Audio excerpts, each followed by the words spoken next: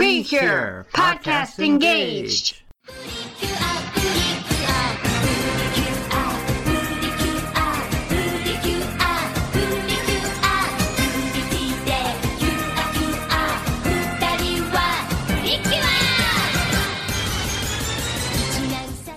Hello, and welcome to Precure, Podcast Engaged, the podcast where we try and watch the entire Pretty Cure franchise. I am Charlie, your fairy partner, Cheapo. And I'm Protector of the Light, Cure Cassidy. And today, we are watching episode 23 of Futariwa, Danger, the Summer Camp Training Nightmare. Also known as Summer Camp Fiasco. The Wikipedia listing for the other title also drops the word training. It just says the Summer Camp Nightmare. That's interesting because technically they're both on, training camps for their clubs or sports teams. So I feel like that's part of it. Because they're not technically at summer camp.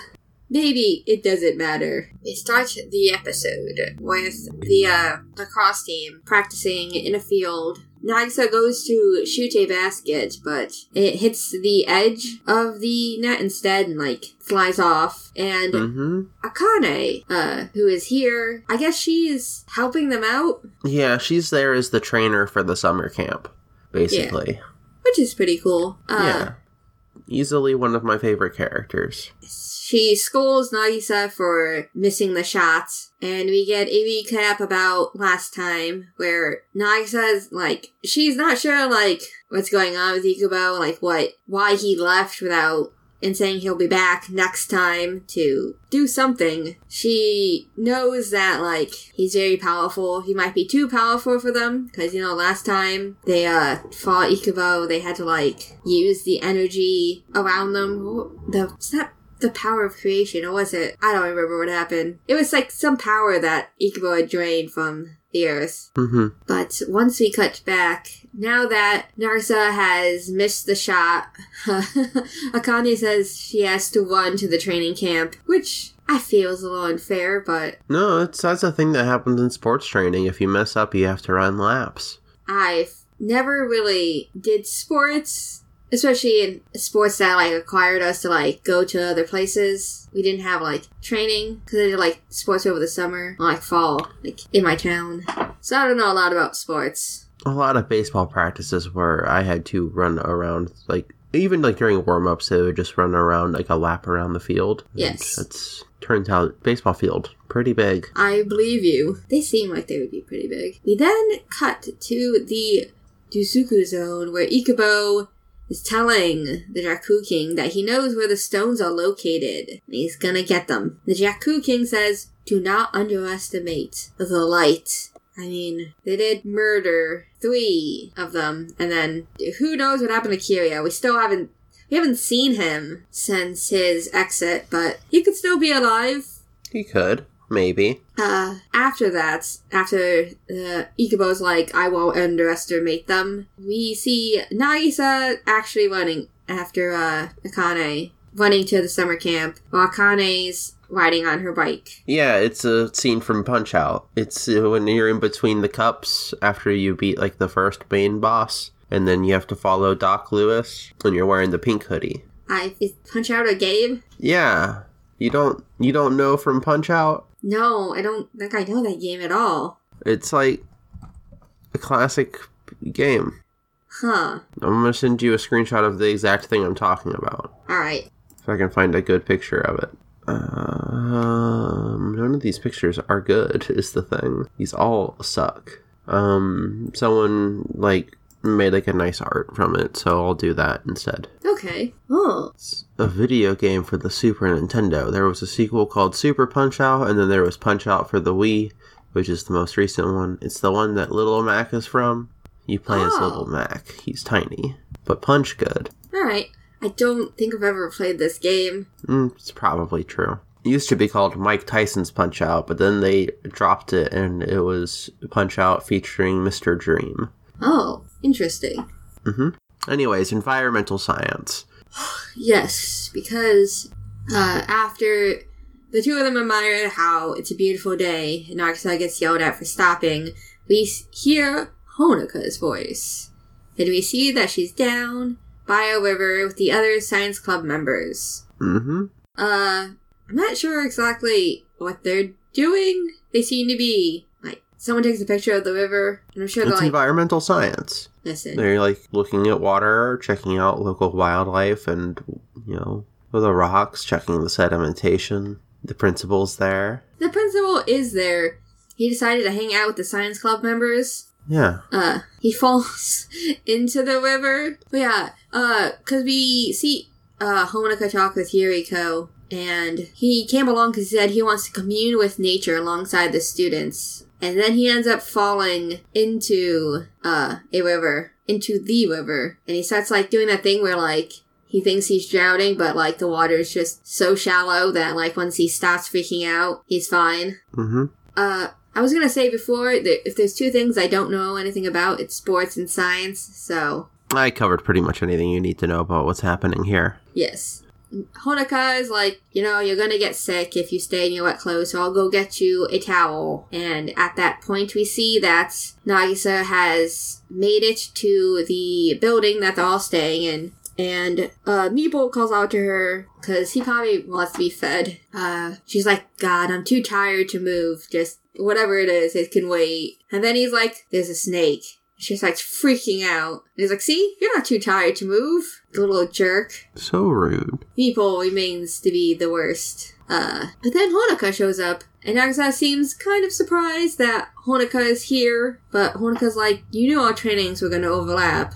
Like, don't you remember? And then Honoka asks about how Akane is as a coach. Nagisa's like, yeah, she's great. It's real cool that she gets to come back and help out with the team. Yeah. And then the next scene did answer a question I had when we saw the principal. I'm like, the principal's here. Is the vice principal also here? And the answer is yes. They are both here for these training camps. Mm-hmm. Because they go back and forth of trying to make an announcement. Like, they both try and grab the not the microphone, the, what is it called? Megaphone. Megaphone, yes. So they could speak. And the vice principal is the one who ends up, getting a hold of it. And he makes the announcement that lights are out at 10 o'clock. And they have to be up at 6 and breakfast is at 7:30. What are they supposed to be doing for an hour and a half? I guess getting ready? Showering? Maybe? Well, we see that later someone was in the baths, so it's probably that. Yeah, maybe they have some pre-breakfast training. It's been a long time since I went to a summer camp. I'm old. We also see that Nagisa and Honoka are sharing a room. I guess this means they got to pick their rooms and won't just, assign them. So, this is the thing that I was sending you that picture for, because Nagisa likes to be on the top bunk. Ah, yes. It's like that. I sent Charlie a pic. It's a screenshot from that 70s show of the dog on the counter. Why is the dog on the counter? He just likes to be tall. That is true. Nagisa does like being up on the top bunk. She does like being tall. See, when I was trying to think about what that was referring to, I thought it was about later on. No. Because we see Ikubo on top of a tower. Ikubo's already tall, though. You know what? You're right, but maybe he just wants to be taller. Although all the members of the Juzuku Zone like standing on top of things, like high above everyone else. That's just what it's like being a cat. Are you implying that all the members of the Juzuku Zone are cats? Prove me wrong. I can't. They are cats. Anyways, they're shooting stars, and we remember the first episode. Yes. And Yuriko's there, and so is Akane. Yes. And it turns out the Shiho is missing. Ooh. Oh, well, before we get Shiho is missing, we get something that comes up throughout the episode. Because Akane tells them about a god who protects the mountain. So if you break a branch without permission, the gods will punish you. But, like, this is not a true story. You know, it's probably someone who wants to preserve nature. But, Nagisa says she will make a wish to the gods of the mountain. And Honoka asks, what are you going to pray for? She's like, that I wake up at 6 o'clock in the morning. And I'm like, God, that's a mood right there. But yeah, after that, Rina appears and says, have you seen Shiho? Like, we were at dinner together, and then we went back to our rooms, but now she's gone. And of course, since they were just talking about the mountain god, who punishes people, Yuriko's like, maybe she was spirited away by the god. But of course, Honoka says she wouldn't have been taken because she didn't do anything wrong. And then the lights go out. Blah, blah. And everyone's like, is this the gods? They're like, everything that happens is they're like, God, this god of the mountains, just a real jerk, I guess. Honestly. So the other students, the vice principal and the principal all come outside, and the vice principal says that they're looking into the power outage, and they all decide to split up and look for Shiho. Mm-hmm. Except for Honoka, who goes with the principal and the vice principal to turn back on the breaker. During this, the vice principal and the principal try and fight over the flashlight, because Honoka can't really see without them shining it on. But eventually, the principal gets the flashlight, and she's able to turn back on the lights. Yes. The principal also says that if the vice principal wasn't here, they'd be able to solve this faster. For some reason in my notes, instead of writing Shiho, I wrote Shigo. That's a different show, and is Kim Possible a magical girl show? I'll put it on the to be determined list. Yeah. We find out Shiho was just in the bath. Taking a bath. And she's completely fine. But then the wind starts picking up. And electricity starts traveling through those metal towers. They have a name. I think they're just... that one's not a phone one. That's specifically an electric one. I don't know anymore. I'm too tired and sick. It's okay. It's alright. They're those towers, that have There's a bunch of them right by my house. Watch the episode, they are listeners. It's not important to the story. Yeah, Kubo's up there, and all the water in the lake dries up, and there's lightning. Yes.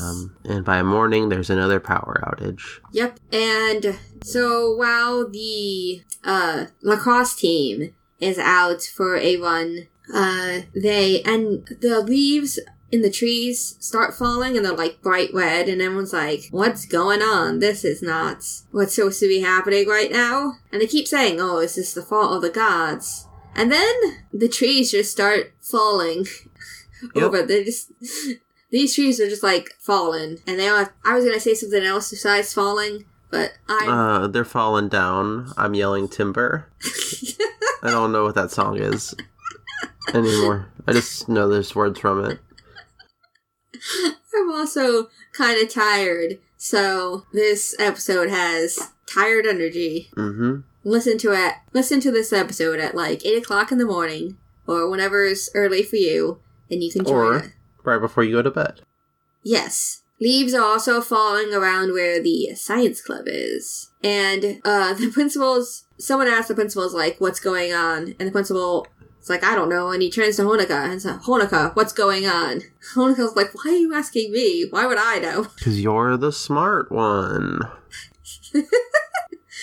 We see that the vice principal by himself this time is working on the breaker. When a bunch of leaves just start building up on the glass and break through and just attack him. Yep. So we learn that they are blocked in by the trees. The trees have blocked them from leaving. Mm-hmm. And the principal's... All of the phones are down. Yep.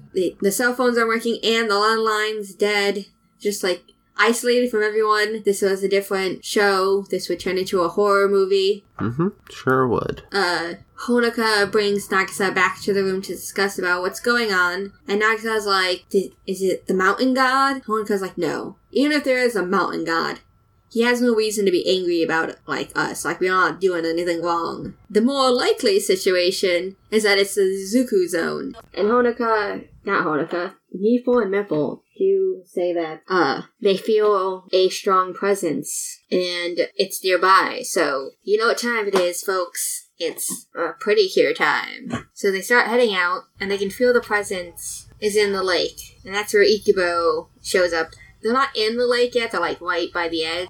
Mm-hmm. Yes, so they make it to the lake, and my notes scroll back up somehow. So he shows up and he just kind of stands there, just like looking at them, and they're like, "What are you waiting for?" And he's like, "Transform." And they're like, And then he blasts them with energy, and they're like, "Okay, we'll transform." Yeah.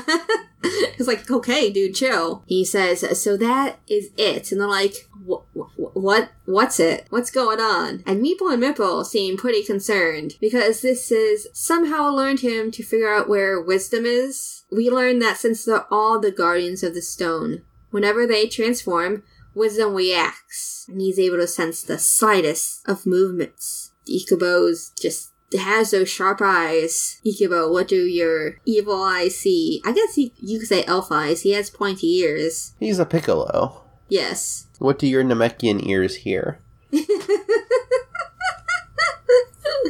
So, this starts a fight. Nagisa tries to attack him, but he throws her at Honoka, and they break through the fence and fall right into the lake. Mm-hmm. And this is where we get a scene from the intro. Yes. It's Nagisa, like, pulling Honoka back up to her feet. I can't read my notes. Nagisa almost gets the jump on Ikubo, but he's far too fast. Like, he's just too strong. Like, he keeps, like, flickering in and out so they can't really touch him. Yes, he's using the technique called instant transmission, where you can lock onto an energy signal and teleport there, going through a second dimension.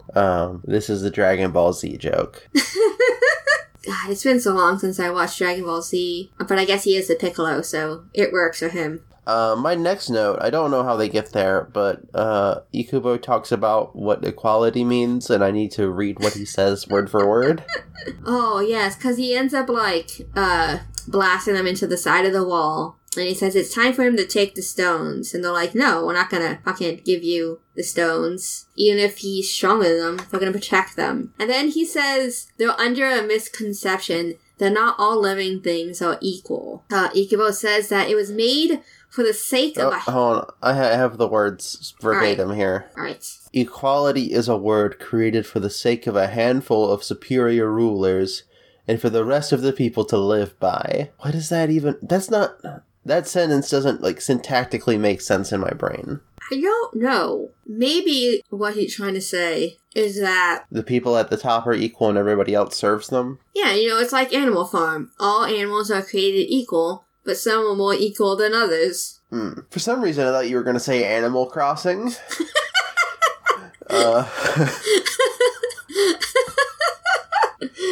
What is going on? What does Tom Nook have to do with anything?